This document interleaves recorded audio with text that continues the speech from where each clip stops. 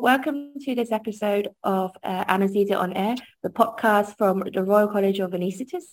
My name is Jan. I'm an SD6 in Great Ormond Street Hospital. I'm also one of the two UK anaesthetic reps from GASOC, Global Anaesthesia, Surgery, Obstetric Collaboration. Hi everyone, I'm Fee. I'm an SD5 in Southampton. I'm the other UK representative in anaesthetics of GASOC. And in this series, we're going to dive into the global partnerships work at the college. And these are opportunities for anaesthetists of all and grades to engage with the college's international work. This is wonderful, isn't it? In this episode, we have the privilege to talk to Dr. Katherine Horner and Dr. Tamryn Miller. They both went as college fellows during their training to Mercy ships. Yeah, I also went on a few trips too, actually, with Mercy ships, and think I crossed over with Katherine in Madagascar. And this is really close to my heart. So, and Katherine, how about you introduce yourself and tell us when you went out to Mercy ships? Yeah, so I'm Katherine Horner. I'm a consultant anaesthetist at St George's in London. My subspecialty interest is head and neck anaesthesia. And I went out, I've been to Mercy ships 3 times now. So the first was as the Royal College and Mercy ships fellowship. That was back in 2015 and it was for 3 months. Subsequently to that, I've been out for 2 weeks to Cameroon as an ST7 anaesthetist. And then as a consultant, I've been to Senegal for 3 weeks. Maybe I should start actually by just explaining a little bit, if you don't know what Mercy ships is. So Mercy ships is a charity. It funds 2 hospital ships, the Africa Mercy and the Global Mercy. And those 2 hospital ships dock in port in Africa and deliver mainly elective surgical care to patients in those low and middle income countries who would otherwise wouldn't have access to healthcare or surgery. They might not have access because they don't have funds, or they might not have access because that the surgery that they need is just not available in their country.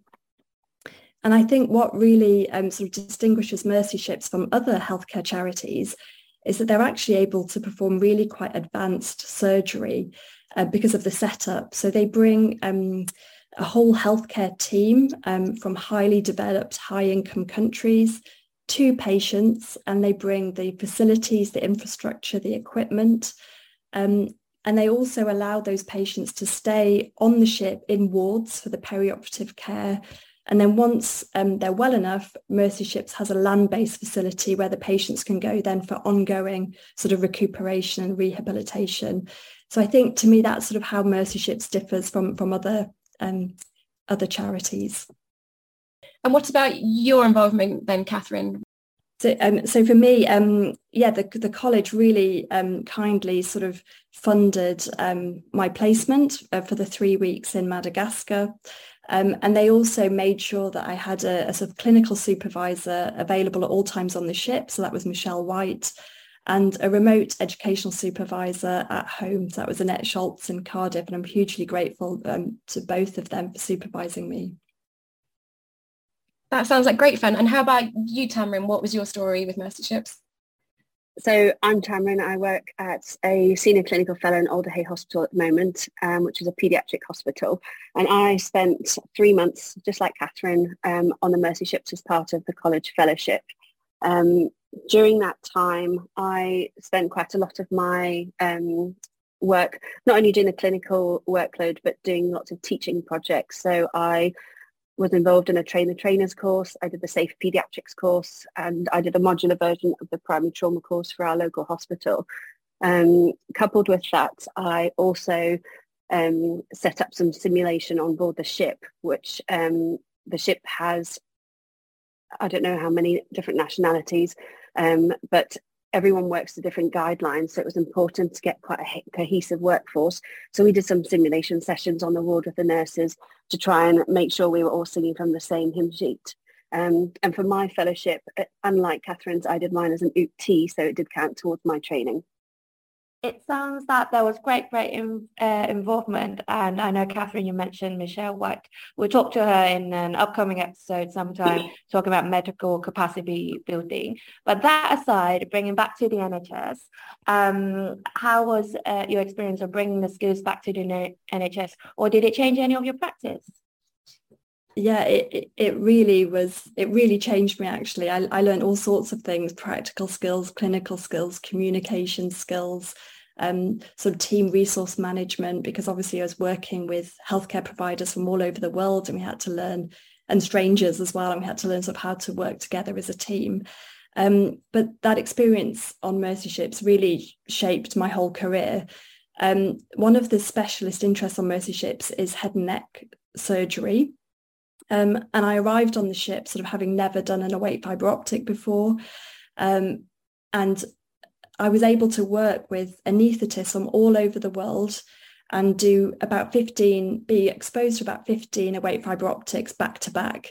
And I think that's the best way to learn a skill, to have sort of repeated exposure within a short period of time. So that really sort of consolidated that skill.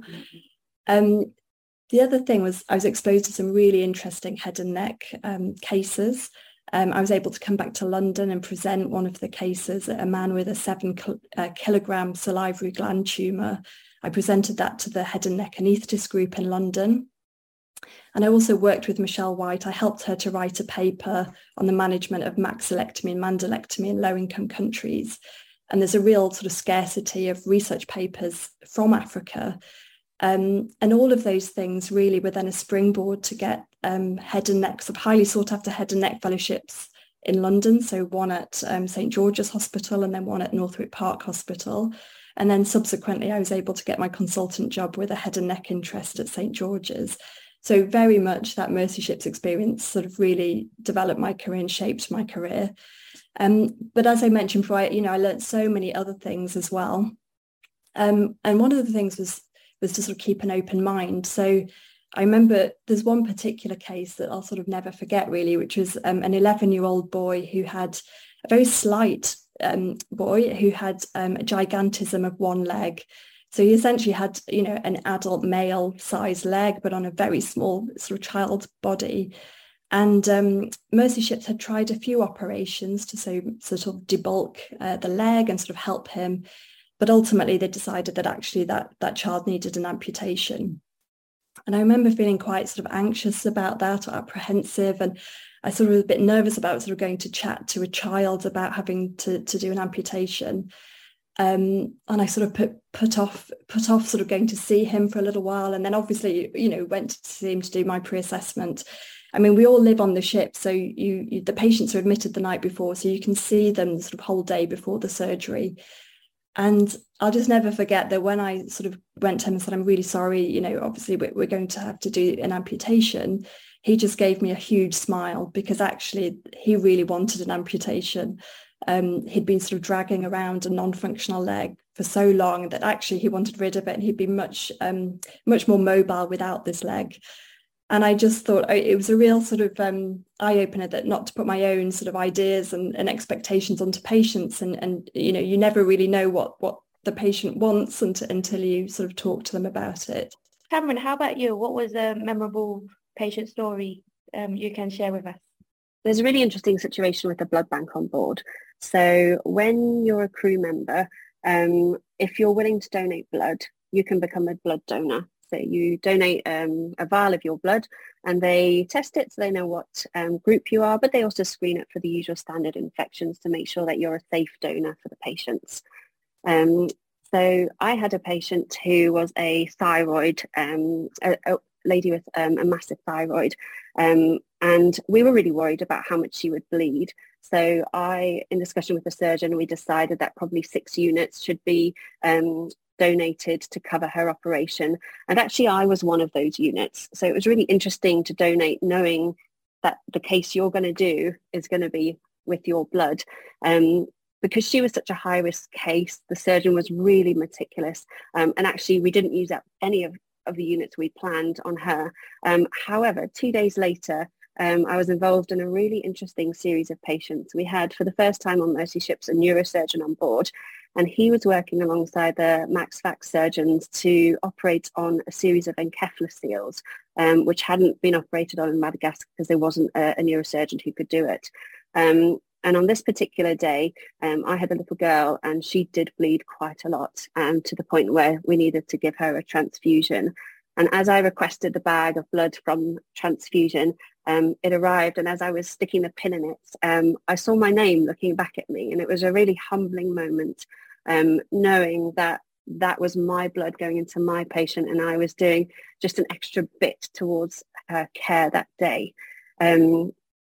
She was a lovely girl, but she had a really stormy post-operative phase. She was one of 5, and hers was definitely the stormiest, and it was an ongoing joke amongst the anaesthetists that she was quite cranky post-op because she had my blood. So yeah, that was just a story that really stuck with me of how wonderful the crew is to support patients, not only just doing jobs, but also with their blood. That's a great story, Tamryn. Thank you. It's just amazing to hear, like you said, that the crew can be a walking blood bank when needed. So moving on now to trainees who are interested in going, what would be your top tips for trainees trying to go abroad? I think from my side, I'd say just to be really organised. These things take a really long time to push through. So you have to get, once you've attained your fellowship, you need to get approval from your own training TPD and sign off. The college, if it's a college funded one, have already given their permission, but you also need to seek permission from the GMC. Certainly because I took mine as an OOPT to get it counted towards training.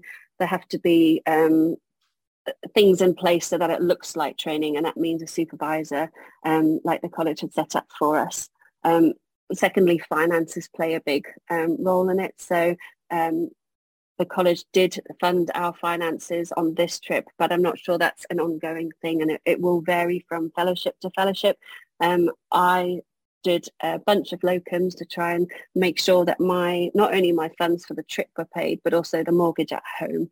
So that would be an important thing well ahead of time to work out what your finances will look for during your stint abroad, and make sure they're covered so that you're not left in a difficult position. Probably the last thing I'd say, just to have a plan, so that when you go to whatever fellowship you are, you're on the ground running. Time is limited, and you get really involved in the day-to-day life. But if you want to get something out of it, I would say have a good plan of what to do, so that can start from the get-go. And what about you, Katherine? What do you feel are the top tips for trainees trying to go abroad? I would say if you have any desire to go and do some work abroad, just go for it. Try and keep an open mind, try and be flexible. No doubt the trip will not turn out how you expect. It'll be different to how you expect. But no matter what happens, I think you'll learn a lot from it, and you'll come back a different anaesthetist, and most likely probably a better anaesthetist. If you're interested in the mercyships, then definitely be organised. Everything happens at least sort of 9 months ahead of time. And have a good look on their website. They've got loads of different types of opportunities, so teaching opportunities. If you're a more senior anaesthetist, trainee or consultant, you might wish to be an anaesthesia provider where you're leading on cases. If you're a less experienced anaesthetist, you might want to consider going as an anaesthesia assistant, where you'll be working with a more experienced anaesthetist. But no matter what level, I really would just emphasise again, you're really well supported on the ship. I never felt, although the cases push you a little bit outside of your comfort zone, perhaps, you're always supported. There's always expertise around you. You never feel alone. So yeah, definitely go for it. Oh, that's great. I also remember, Katherine, you told us your agility was tested. You were, because of Ebola, you got moved from Benin to Madagascar, but well done you. And thank you so much for your pearl of wisdom. Any of you have ongoing plans to go out again with Mersey ships, or perhaps the new Mercy Africa ship? Definitely, I'd love to. I'm waiting for the next round of recruitment. Yeah, same here. I think I'd really like it to be part of my job plan moving forward. I can't see myself not doing it. That's wonderful, and good to know people keep going back and more to learn. I'd love to go back one day as well. Thank you so much for talking to us today. I'm sure we can go on forever, but we probably need to close here. If people are interested, then just a few signposts. Feel free to contact the Global Partnerships email, which is global@rcoa.ac.uk. Or go on the Mercyships webpage, which is www.mercyships.org.uk. Please stay tuned for our next Global Anaesthesia episode.